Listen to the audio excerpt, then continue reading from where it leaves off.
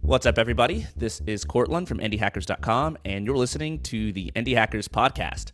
More people than ever are building cool stuff online and making a lot of money in the process. And on this show, I sit down with these indie hackers to discuss the ideas, the opportunities, and the strategies they're taking advantage of so the rest of us can do the same. All right, I'm here with Ravi Mehta and Victoria Young, the founders of Scale Higher. How's it going? Good. How are you doing? I'm doing excellent. I wanted to have you two on the show because, from my perspective at least, there's been this explosion in coaching the last few years. My girlfriend wants to be a life coach. All my startup friends have business coaches. Everyone's just tuned in and I need a coach. And I think it's the coolest thing ever because, I don't know, maybe it's just people in recent generations, we're more in touch with our mental health. We're more in touch with the fact that we all need help.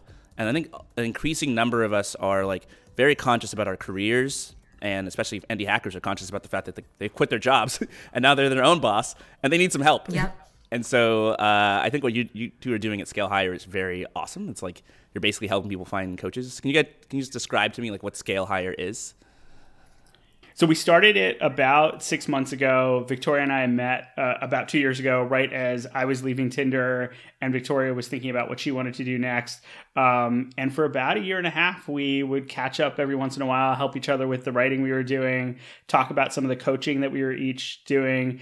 And this recurring theme came up, which is that we just kept hearing from people that they don't feel like they have the support that they need to be really successful. And I think this was a problem for people. And, we weren't sure, is it really possible to solve this at a higher scale? Or is this really a one-to-one relationship, which is more of a service industry? And we got inspired when we started to look at what was happening with apps like Peloton and Noom and Talkspace and Headspace and Calm and BetterHelp. There were all these examples in a person's personal life of ways in which companies were making it easier to get one-on-one guidance and support, whether it was around fitness or nutritional counseling or therapy. And so we started Scale with the goal of democratizing professional coaching and doing it specifically with a B2C sort of mindset. Yeah, I'm curious about going back to the beginning of your story, Ravi. The two of you met a couple years ago. And I know that between the two of you, you've worked at some pretty big brand name companies. You worked at Uber, Facebook, Netflix. You mentioned Tinder. How do you go from working at these big companies to wanting to start a startup? What does that interaction look like between the two of you where you're having these meetings and you're catching up? Because I think a lot of people want to find a co-founder and they want the confidence to quit the cushy job and go do something adventurous and a little bit risky and rewarding. How did the two of you navigate that together? Entrepreneurship has been really glamorized in the last, I think, 5 or so years. And so it sounds like something, a lot of people want to do. But one thing I did before I jumped in was I spent a lot of time looking at solopreneur communities, reading stuff on indie hackers, reading stuff on other areas, because I knew especially in this early seed phase, it can be lonely. It can be really anxiety inducing. It's just you and maybe another person and an idea and not a lot of money in the bank and not a lot of things going on. And so I wanted to get close to it and figure out is this something that I'm ready to do as far as my next step? And the thing that kept me coming back was one, the opportunity to work with Victoria, and then two, the opportunity to work on a problem that I'm really passionate about solving, I think needs to be solved. So if you can work with people that you really enjoy working with day to day, if you can work on a problem that you're really passionate about, it makes those early days, which are really anxiety inducing, a lot easier. Yeah. And Victoria, you have a recent tweet that true wealth is having freedom to live a life of your own design. And so I think that's a lot of what goes into glamorizing entrepreneurship, right? It's this idea of freedom. You can do whatever you want, right? You don't really have a boss. You can take the day off if it's a Wednesday if you want to, and it's kind of fine, right? But it's also the parts that you said, Ravi. It's scary. It's nerve-wracking. Oh, yeah. You kind of get paid well at these big cushy companies. You start your own company and suddenly you're not. And so I think having a partner like Ravi and Ravi having a partner like Victoria makes it easier to take that leap for a lot of people. Where it's it's not just me by myself, right? There's someone else. It's kind of real. And I think by comparison, for people like me who do it on my own for the most part, it's kind of nice to have a coach. I have a series of people who I consider to be my coaches and mentors, and it's almost they're my bosses in a way. I call Ari my podcast boss. She's my podcast producer. Technically she works for me, but I kind of work for her. Like she's like, Courtland, I need this, I need this, I need this. And like, I'm accountable to her, and she'll like listen to my episodes and tell me how to like do better, et cetera, et cetera. And it's like, this is like a huge hack if you're going to like take the leap and be an entrepreneur to like have a coach. So I kind of want to start by talking to you too about like coaching. How would you define coaching, and how would you differentiate it from something like management or leadership or therapy? Like what even is a coach? Coaching can feel very vague, especially if you've never experienced it before yourself, right? And that's totally fair. The way I got to coaching was as I was moving up in my career, I was at Netflix and had an expanded scope of responsibilities. At the time, I was trying to navigate it entirely on my own. I was reading books like, what got you here won't get you there. Like I was trying to really sharpen my skills. But when you're in that phase of moving from, a smaller scope that's more IC to one that's more of leadership, really being able to navigate the nuances of managing up, managing across, managing down, those types of challenges are not easily solved for just by reading a book, right? Because when you think about athletes, coaches really help athletes by reviewing and going over specific things they're doing each time they go out and practice. It's a very active, ongoing, collaborative relationship, right? There's a lot of engagement, there's a lot of feedback. Whereas, reading books and stuff, they're filled with great ideas, but it's very passive. And when you try to apply it yourself, you don't get that full feedback loop. And so one of the women on my team, she used to do figure skating. And so for her, she really saw her manager as a coach, where they would, she would lead a meeting, her manager and her would like watch the playback, in their minds and go over step by step where she went, where she did well or where she didn't do as well. And for me, I wasn't an athlete growing up. That relationship didn't come naturally to me with my manager. It felt more like I had to just make sure I was performing well, and I was always just trying to do my best, but I didn't see it as, that kind of feedback loop that I could grow in. It's just a different type of relationship. And as a leader, you really, need to be tuned in to other people. It's dynamic. And just because you did well yesterday doesn't mean you're going to do great tomorrow, right? And that's okay, but you need to have some sort of feedback loop to maintain high performance in an ongoing basis. And when I came across coaching, it just, really transformed how I viewed myself and my performance, and also gave me the tools, gave me the feedback loop to really improve in the areas that I needed more growth and support. And so coaching is very active. It's different from, talk therapy. Sometimes it's much more just about sharing your feelings, maybe going into the past. Whereas coaching is much more about in the moment, kind of what can you take as learnings and how can you improve tomorrow? Yeah, that's an interesting way to put it. Like I remember watching this movie as a kid. I think it's called Angels in the Outfield. And there was like this baseball team, and like these angels were like helping them, and this kid could like see the angels. And I always thought it was like so cool to like have like this idea of like this little invisible partner who's like going with you. Like you're trying to do this like hard thing, and they're like helping you out. But like most people don't really have that. And so like with a coach, that's kind of like what you have, right? It's like it's not just you against the world. It's like you and somebody else against the world. And I think even like in like day-to-day life, like everybody does like a little bit of coaching. You might have to coach a partner through a tough, conversation they have to have at work or with a family member. You may have to coach your friends. What's the difference between like a good coach and a bad coach? The thing that I think really good coaches do is they create a safe space. Like I think there's so many relationships that people have, especially when it comes to work, that are pressurized in some way. Like you want to show up in a certain way to your boss or to your boss's boss. You have your team that's counting on you.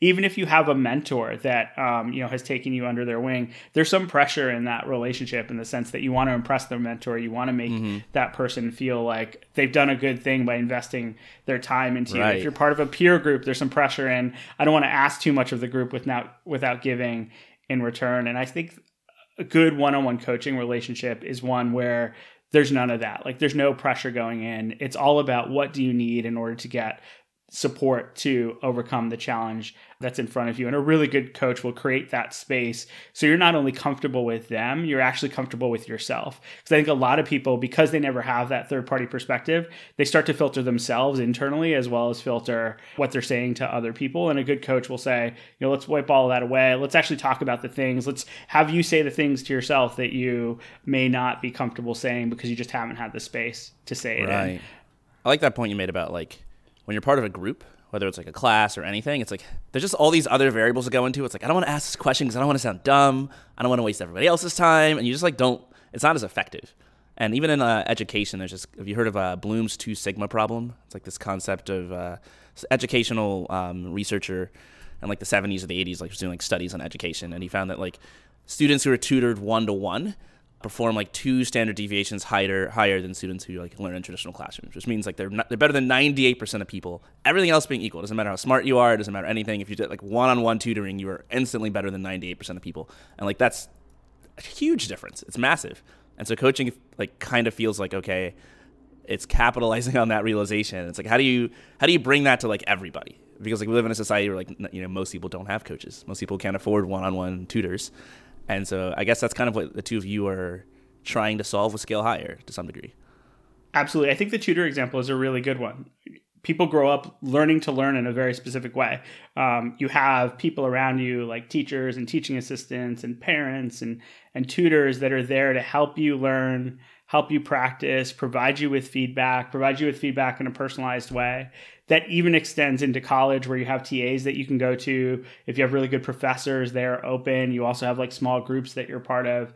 And then all of a sudden you get your first job and that goes completely out of the window. There's nobody that you have that's similar except for your manager. And some managers are really good at being coaches, and that's an incredible gift to have, but most are not. And now I think more than ever, like learning doesn't stop when you get into the workforce of anything. It just amplifies. There's more things, things are changing really quickly. There's some more skills that you've got to learn how to master. And the ability to get one-on-one feedback through an executive coach has just been inaccessible to people, both because they don't know how to find the right person, they can't afford the right person. So a lot of what we want to do is change that.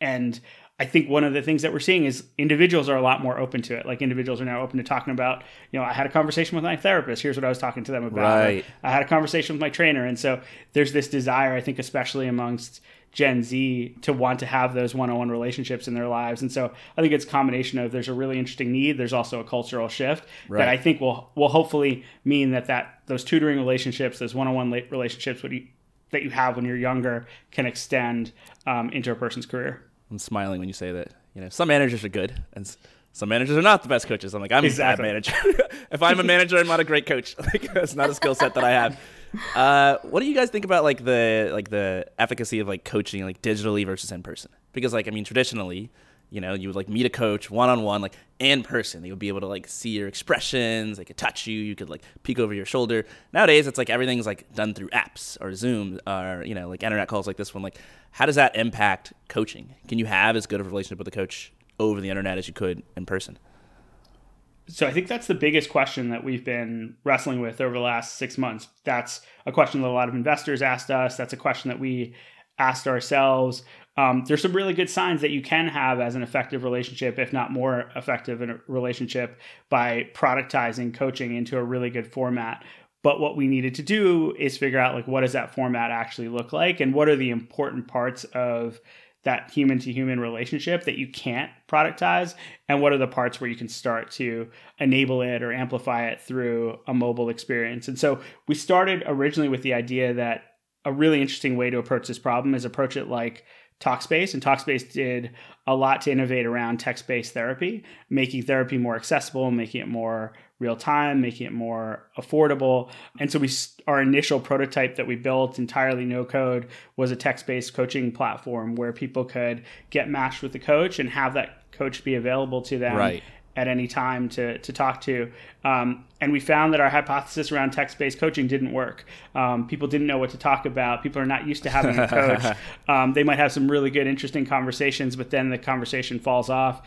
And so people that had coaches before and sort of knew what that relationship was like, they would even churn. And so we knew relatively quickly within a few months that this didn't have the retention, it didn't have the value that we needed. So our second prototype was around creating these things that we're calling guided sprints, which are structured programs where each week you have some content that you go through, you have exercises that you go through, and then you talk to your coach about what you learned, how you're planning to put what you learned into practice, and the time that you spend with your coach is really focused on feedback and less on learning and less on practice.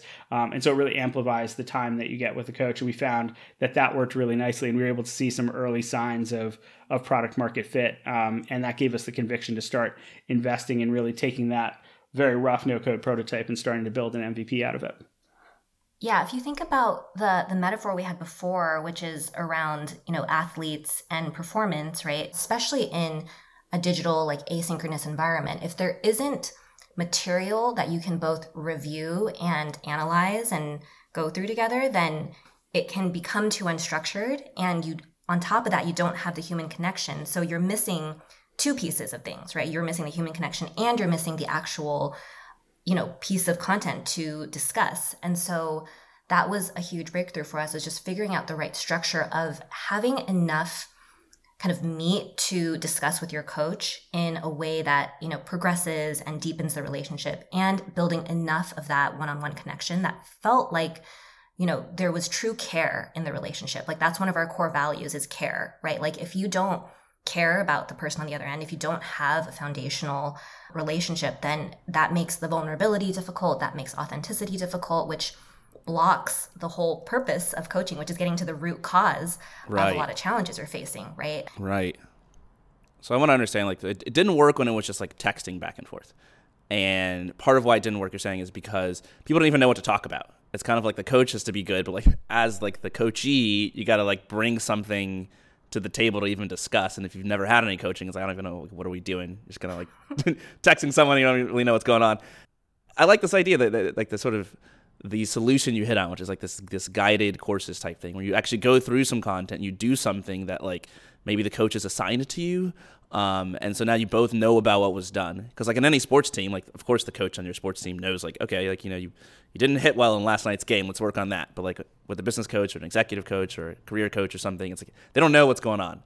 And so then you reconvene after that and you talk to your coaches. It sounds like how it works.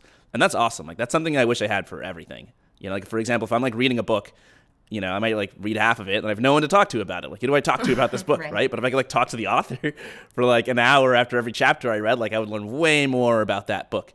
But I think one of the challenges is like whenever anyone's selling any sort of like course or material, it's like what I found is it's really easy to just not do it. I've like paid for courses and not taken them. I've bought lots of books and they're just like, I see them on my bookshelf right now, sitting there staring back at me unread. So is that a challenge for like people who who go through Scale Higher? Like how do you ensure that people actually do the coursework and have something to talk to the coach about? What's really nice is when you have someone one-on-one who is there to give you feedback, that adds a very clear level of accountability. And so as a result, you've got a partner that's going with you. It's like being part of a book club, right? If you're part of a book club, you're more likely to actually finish the book because there's some accountability to the group. You don't want to be and accountability to a coach. Yeah, exactly. You don't want to be the guy who's making it up or saw the movie instead of read the book. It's the same thing with coaching. Like you made this commitment to yourself, and you have someone who's there for you, who's there to hold you accountable. You have a structured program that you're going through, so it's really clear. One of the things that we've done is rather than having these programs be really deep, where you're spending hours and hours going through content, the programs are really lightweight. You have, maybe kind of 15 to 30 minutes of content that you're going through, maybe 15 to 20 minutes of exercises that you're doing. So about half an hour, 45 minutes to prep for your session that week with the coach. And then you get this really nice one-on-one personalized feedback. The other thing that I think is really important here is you have the expectation that, either you're getting coaching via email or you're getting it via live sessions. And so you have something that is a stake in the ground each week that you're optimizing for, that really encourages people to go through the programs.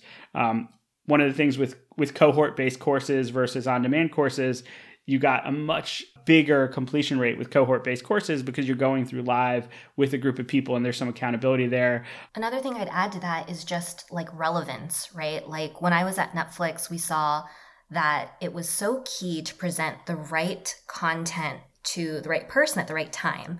And so even when you think about the books on your bookshelf, part of why you're not finishing them is most likely because they're not that critical to your life in this particular moment. They're like a nice to have, maybe when you're curious and feeling ambitious, you'll read the whole thing. But otherwise, if you don't need it right now, then you may not ever get to it, right? And so part of what we want to do with Scale is really be able to provide the right useful frameworks and mental models and coaching in the right moment for people where it's actually going to be actionable and helpful.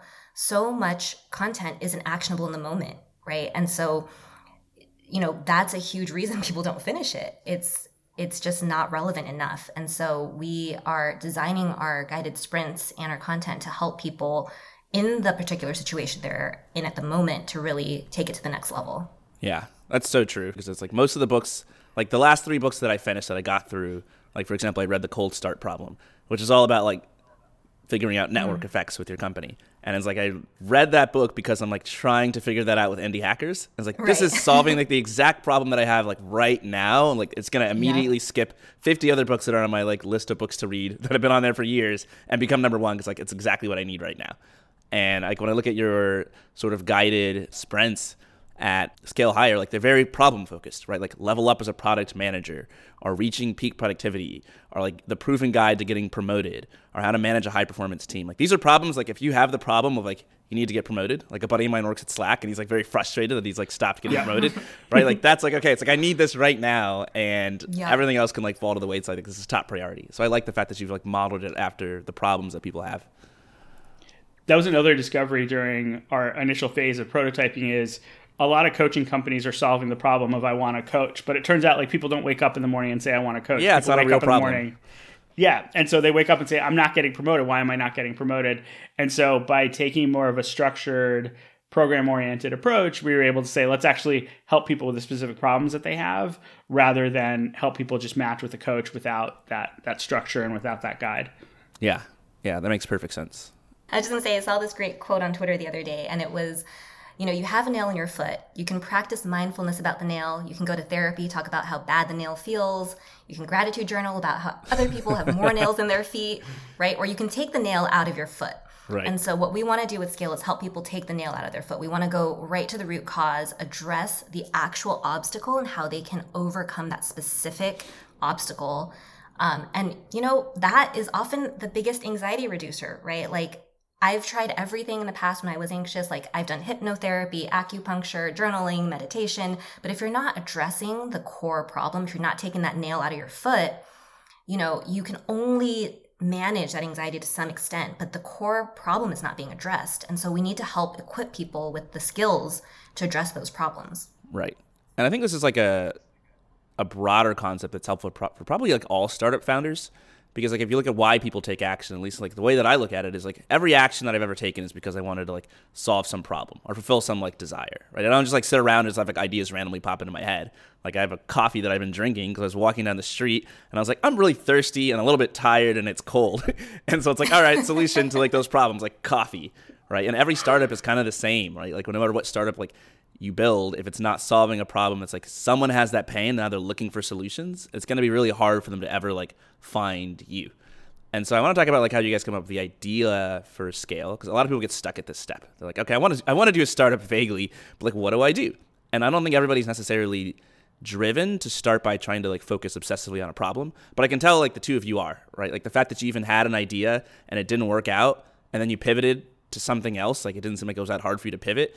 Maybe it was, we'll get into that. But it's like, it seems like you're probably like focused on like a problem and the solution like comes second. You're not like, I'm going to build this app and if it doesn't work out, you quit. You're like, I'm going to solve this problem and there might be 100 ways to solve it. So how did you come up with the idea for Scale, and how did you, I guess, pivot your way through different solutions to try to solve the problem that you're solving? I think a lot of it started with having conversations with people. And one of the benefits of the time between when I left Tinder and started Scale was I was a executive in residence at Reforge. So I was helping a lot of people learn how to be better product managers and better product leaders. And so I got a chance to talk to literally hundreds of people and hear what they were struggling with. And inevitably, the thing that they weren't struggling with was, I don't understand this Reforge framework. I don't understand growth loops. People got that stuff. The content at Reforge is really deep and well articulated. The area where they struggled was, I don't know how to actually bring this thinking into my organization, or I don't know how to influence my boss to get more headcount for me to make more progress. And so this pattern emerged as I was talking to people. And then in talking to Victoria, she was seeing similar things through the coaching and conversations that she was having. And I think that's step one of finding a really interesting problem space. Is like, I think a lot of people try to do it within their own head. And if you just go and you talk to 100 people, like that's a lot of people. But if you just say, I want to talk to 100 people kind of about this, but also about other things that they're doing related to this, you'll start to suss out like whether or not there's a problem and what the shape of that problem looks like. And how do you assess like whether or not a problem was worth starting a business to solve? Because like there's so many things that people complain about. People want to be like, oh, it's so hard to find a co-founder. But like I don't know that many businesses that successfully connect people to co-founders. Like for whatever reason, not a great business. Or people say like a Slack is so noisy, you know, it's just like it's distracting me constantly. But like I don't know any successful businesses that are solving that problem for people. So why like how do you go from people who are complaining about this to like this is something that we should quit our jobs and, you know, work on full time to like try to make a business that's going to make money? You know, one of our principles is learning from other domains, right? We saw that across a lot of different areas, whether it was like Noom or Future in fitness and nutrition, like there was this model that was able to take kind of a content piece and a one-on-one coaching piece and combine it successfully. And learning from those domains, you know, really inspired us too, because the fundamental like problem solution that you're working with is very similar, right? And we're just applying it to work in a way that, you know, addresses the same types of problems that people are coming to Future and Noom with for nutrition and fitness. And so we just need to then figure out the best experience for people who are trying to solve it for work. Right. It's kind of the cool thing about like the explosion of startups is that like a lot of it is very uncertain. Like, okay, I want to solve this problem, but like, how do I know this could work? And then it's like, oh, it turns out that there's like 50 other companies that are doing kind of sort of similar things. And like, they might have millions of users or they're making tons of money. And it's like, okay, that's like a little bit of proof that something similar can work. And I know like when I started Indie Hackers, like I had the same thing. Like I was on Hacker News and I'm like, do people want this content? And I could go see a bunch of people upvoting comments and posts. And it's like, that is proof that people want this kind of content. Like, does that prove every part of my business can work? Not necessarily, but it's better than just like firing in the dark. So I really like the strategy of like looking at what's working for others and then saying, does that apply to the problem that I'm trying to solve? And if so, like, let's give it a shot, right? It doesn't always work out. Like talk therapy works, or Talkspace works, but like your sort of text messaging based approach didn't work perfectly well for coaching, right? So there's going to be like some differences. So I'm curious about that part too, because I think a lot of people start something and they have an idea and they get to where you two were, where they're like, okay, we've got like the prototype out, you know, let's see how it goes. You're super excited. And then it doesn't work. You know, in your case, I think what happened, like nobody was paying money for it. So we did an initial prototype where we just made it free. So we had people that were close in our circle and we said, look, you can get access to a coach via text messaging. Victoria and I did some of the coaching, and we actually found it worked pretty well. Like people were going back and forth. There were some really interesting conversations. One of the things that was interesting to us was we had the question of whether or not people would be comfortable really sharing how they were feeling in text, or whether or not people wouldn't have that same intimacy with text. And we found people were really willing to share very deep things about what was happening in their lives. And so it actually was working pretty nicely. And we took some of the quotes that we were getting, we put those in our pitch deck, and we were feeling pretty good about the direction. But we wanted to get like a really early read on, is this something that people are willing to pay for, especially from a price point perspective. What we were seeing, we were probably accounting for about an hour or 2 hours per month for each client that a coach was going to support. So the cost needed to be expensive. It needed to be like $100 or a couple $100 a month in order to pay for the coach's time. And so we added a membership at $200 a month for our early users. We found that some of our early users, many of them didn't want to actually convert from free to paid. We also found that there were some people that were willing to try it out. So we had a set of people that were paying the monthly fee, but what they found was on like month one, it was okay. But on month two, if they didn't have a problem that they wanted to work through, they wanted to cancel or they wanted to churn. And it turned out that when we added the ability to pay into the product, or the necessity to pay into the product, it put a lot of pressure on how much value are we delivering every Right. single month, even amongst users that had coaching before and knew the value. And so that was a really good indicator for us that like, yeah, this could have worked as a free product, but can't work as a paid product. And there's some good Right. products that are doing this as like a free kind of mentor service, but we really wanted to build a business around coaching and make sure that we can invest and have it be something premium. And so that's when we decided to pivot. Yeah, I love that, like sort of charging money as a forcing function to like deliver value. Like if you open a lemonade stand and you're giving away lemonade for free, like lemonade doesn't have to be very good for people to take it. They're like, whatever, it's free, right? You start charging like $5 a glass, and then it's like, better be good lemonade. Suddenly you have a lot of pressure to make the lemonade good, because if it's not good, people are going to stop buying it and you're going to go out of business. So I like the idea of like charging from day one, which is super scary to do when you're just like a couple people and you have it, you don't have a brand name, right? No one's like, you don't have product market fit. Like no one knows who you are. And you're like, hey, come pay hundreds of dollars for our coaching services. It's like, it's a big ask. It's scary. It was a big ask, and especially of like some of the people were in our network, so these were people who were friends, and so it was hard to ask them to start paying for a service they had been using for free. But the other thing that we found, which was really interesting, is there's a bit of a feedback loop, especially around coaching. Like if you pay for something, you treat it as being more valuable, and so that increases the accountability and increases the desire for you to want to get a result from it. And so that helped us realize that the text-based coaching wasn't working, but it also helped us realize that the guided sprints were working. When we charged people for those, we got good completion rates each week, and people really valued the feedback, and they were accountable to actually completing the programs. Right. Yeah, there's got to be a name for this effect where when you pay for something, like you like it more, you treat it more seriously. Like if I paid like $1,000 for each of the books on my bookshelves, you better believe I would have read every one of them. Or I went to go see Hamilton with my my ex-girlfriend years ago when it was on Broadway. And like, I don't know, she just like splurged. She was pretty ballin', so she had a lot of money. But she splurged and spent like thousands of dollars on these tickets. And like, I thought it was just okay. I liked it. But she was like, it was the best thing I've seen in my entire life. And it's like, of course you're going to say that if you spend thousands of dollars on the ticket. You don't want to seem like an idiot who's like, I paid thousands of dollars and it sucked. So I like the idea of like people taking it more seriously based on the fact that they actually paid for it. There's an interesting term, I think it's called Veblen goods, where most goods, as the price increases, the demand actually goes down. But these goods are ones where as the price increases, demand goes up. And so like Rolex watches fit into this category of goods where as you raise the price, people want it more and people get more utility out of it. A Veblen good is a good for which demand increases as the price increases because of its exclusive nature and appeal as a status symbol. So yeah, that's exactly right. Seems like a good business to be in. That is not what we're building, though, to be clear. Yeah.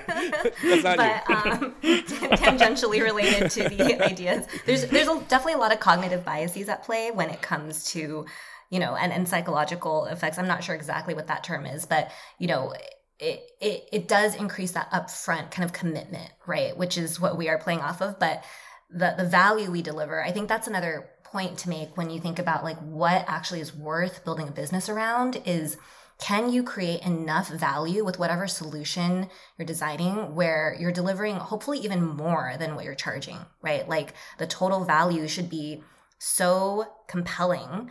That's when you know you have a real business. That's when you know you are actually building something that isn't just like a slight variation of like Slack's, improvement to Slack's noisiness, right? You're really creating something where ongoing true value is being created and delivered, and people are happy to pay because they're getting that value. Was anybody not happy? Like you two started charging, okay, let's do this differently. Let's actually put a price tag on this. Did you ever have any of like your early friends and customers like, you know what, I want a refund? This actually wasn't good. Yeah, we especially with the text-based coaching, we had a number of people who said, look, I'm just not getting the value here. They were very nice about it, but they were like, it's a lot to spend every month. What was interesting though is that they were getting like a lot of value in terms of the coaching and the amount of time that we were spending or coaches were spending. But there was a thing around like paying for it monthly. They didn't actually treat the value the same as if they had paid for a session. So a session with a coach might be $200, and that's like 45 minutes or an hour. But if you charge a person a monthly subscription, that's $200. They value it at like $2,400 a year or $2,500 a year. So they think about the value very differently. So it was interesting as well because we learned like the pricing model, in addition to actual cost, I think influenced how valuable people found it or didn't find it. find it. Whereas people were willing to pay, hundreds or thousands of dollars for cohort-based courses. Right. That was something that they could frame within their mind. And so when we introduced that, the willingness to pay was high. The way in which they were thinking about the value was high. Right. Yeah. I love education, like in general, as a sort of market for doing like consumer-focused startups and businesses. 'Cause a lot of people are like, oh, never start a startup selling to consumers. It's so hard. Consumers don't have money. But like one of the things that like people are comfortable spending a lot of money on is education, like, or coaching, or anything that like makes people Absolutely. better at their careers, especially. Like they see, okay, maybe I'm going to go into $40,000 of debt, right? But I'm going to get way better jobs throughout my career, so it's worth it. Like people are willing to pay an extreme amount of money because it's extremely helpful to get education or coaching. And so I think it's like a really good arena to be in because you can charge a lot out of the gate and you don't have to be afraid that it's not valuable to people because like they're willing to pay for it.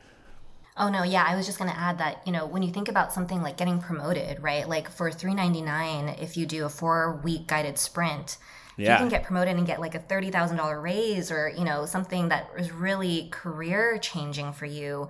That value is for sure being delivered, right? In that time spent and that investment. And so that's really, if we stay true to solving the problem and staying focused on, helping people achieve their goals, that's where, it makes a ton of sense, where the value will automatically show up. Yeah, exactly. Because I think every business has like kind of obvious levers where they're like, if we pay for like, marketing or we pay for ads, we can make more money. So it's like worth paying for that. But like the average person, it's like harder to find like, what can I pay for in my life that will make me more money? Like if I buy this to-do list software, or like I become more effective, it's like kind of vague. It's like not, I don't know, like maybe, but it's like, okay, like certain things like getting promoted, like your guided course for that, salary negotiation, right? If I pay $1,000 for someone to help me negotiate my salary and I up my salary by 20%, like that's easy money to justify. Learning to code or like developing new skills are going to like put you in like a new job that pays you more. Like these are just like easy things for people to justify paying for. So I'm like always bullish when people start education-based businesses. I think the things people are willing to pay for too is changing. It used to be like people were really willing to pay for products that were tangible, and now people are willing to pay for experiences. They're willing to pay for advice and guidance, right. And I think that's only going to continue to change. Yeah. So where do you go from here? I mean, with Scale Higher, like ironically, it's like it's tough to scale because you are like so like dependent on like this actual one-on-one connection with these coaches. Like to be huge, presumably you'll have to have like tens of thousands of coaches eventually at some day in the future, which honestly I think is pretty cool. Like I hope we live in a world, 10 years from now where like everybody has multiple coaches for different parts of their lives because everybody will just be better. Plus like that's a lot of jobs for a lot of coaches, and coaching is a pretty cool job to have. How do you scale higher? Like how do you make it bigger and more successful? And what even are your goals with a business like this? Yeah, it's a really good question. We spent a lot of time thinking about it in the fall based on everything that we had learned. And we got a lot clearer about what the model looks like in terms of us scaling it. And today we're building the product around a 3-sided marketplace where you have members who are looking for advice. You have program creators who are creating these sprints. And then you have coaches who are coaching people through the sprints. And we think there's a lot of cross-pollination between each parts of the market, including the members. Like there are people that are, mid-level professionals today, but they want to start, helping other people. And so they might actually want to become coaches, especially if they can take an off-the-shelf program and start coaching a person through that. Like if you're a GPM or a director at a well-known tech company and you want to start helping other PMs who are earlier in their career, but you don't know exactly what to cover, if you can come to Scale and say, oh, I want to start coaching people through the Leveling Up as a PM guided sprint, that's a really nice way to get into a side hustle, to start to help people do something that you're really proud of. And it creates this nice marketplace effect, a sort of cross-pollination between members, coaches, and then coaches. As they build up their practice, they may not need more clients. What they need to do is actually get more value from their time. And one of the ways they can get more value from their time is by creating programs. And so part of what we're building right now is a session builder that individual coaches can use to create their own programs. And then my next challenge is like, how do I become more productive? Those are all things where different coaches, different content could play a really important role. And we want Scale to be a place where you can get all of that in one place and move from coach to coach and from topic to topic as you're leveling up. Yeah, it's interesting listening to that whole process. So number one, you guys are playing on hard mode. Like two-sided marketplace, hard to do. Yep. Three-sided marketplace, you've like just dialed difficulty up to like expert level. Like, good luck. But you're doing it. I mean, like if you're like, I think one of the coolest things about successful startups is that like they usually don't look the same in the very beginning as they do later on, right? Like one of the classic startup mistakes is to just say, this is what I want to exist, and then you just immediately try to build it, and it's like, no, you don't have the scale, you don't have like all the pieces in place. You gotta kind of get there one step at a time. And so right now it's like might not be this fully automated three-sided marketplace, and that's probably for the best because you can't just start there. You have to like work your way there. There's all these like broader trends that like your story reminds me of too. Like, so for example, I've been just reading a lot about like capitalism and just like business the past like 4 or 5 years. And like there's this effect called like the Matthew effect, which is like the rich get richer. And it's such an interesting like challenge because like going back to what we were saying earlier, like kind of the best business to start in terms of business model is like you want to target customers who have money and you want to solve a problem that they find valuable enough to pay for, which ends up pretty much being that like the best businesses target people who already have a lot of money, like kind of like rich people. And so like the best, like if you want to start a successful company, like you really want to like target people who have money. So in your case, that might be, you know, the proven guide to getting promoted. Like you're targeting people who are already highly paid tech employees and they might be making $200K a year and you're going to help them make $300K a year. And like that's huge. And that's like what enables you to get your business off the ground. But then the challenge is like you get this rich get richer effect where like all the best and coolest communities and products and services get targeted at people who are already kind of killing it, right? I totally hear you. And it's that kind of, you know, trend can feel really disheartening and overwhelming sometimes, especially when you think about like the top 1%. I would say, you know, one thing that we've observed in the people that we're serving is a lot of women and minorities are underserved, especially when it comes to coaching. So, you know, there's a lot of kind of informal coaching that can happen, often for white males, frankly, and for Scale to be able to provide that nuanced additional layer of support and guidance for people who are underserved in the workplace environment helps bring that, you know, level of insight around, hey, how should I influence this executive on that other team over there, right? Like that kind of conversation does not always happen for women and for minorities who don't culturally like have that kind of insight. And so that's part of what we're tapping into with Scale is like providing that layer of guidance and support for people who are underserved. And yes, like maybe they are already pretty successful in their careers, but they're still hitting that ceiling, right? When it comes to continuing to move upwards and succeed, it becomes much more about the, you know, emotional intelligence, the informal leadership, influence, all these areas that often you don't get that, you know, training in school, right? And you kind of need a mentor. You need that kind of insight into what might be the best way to deal with those more nuanced scenarios. There's also this, like on the flip side of things, like they're the coaches themselves. Because like being a coach is a job, right? And it's like a pretty cool job where like you get to set your own hours, you get to work with people, you get to like be helpful and have a direct impact, and you get to charge a lot of money. Like it's a kind of like a really awesome, liberating job that I think more and more people are going to be able to do as there are more, I guess, platforms like yours.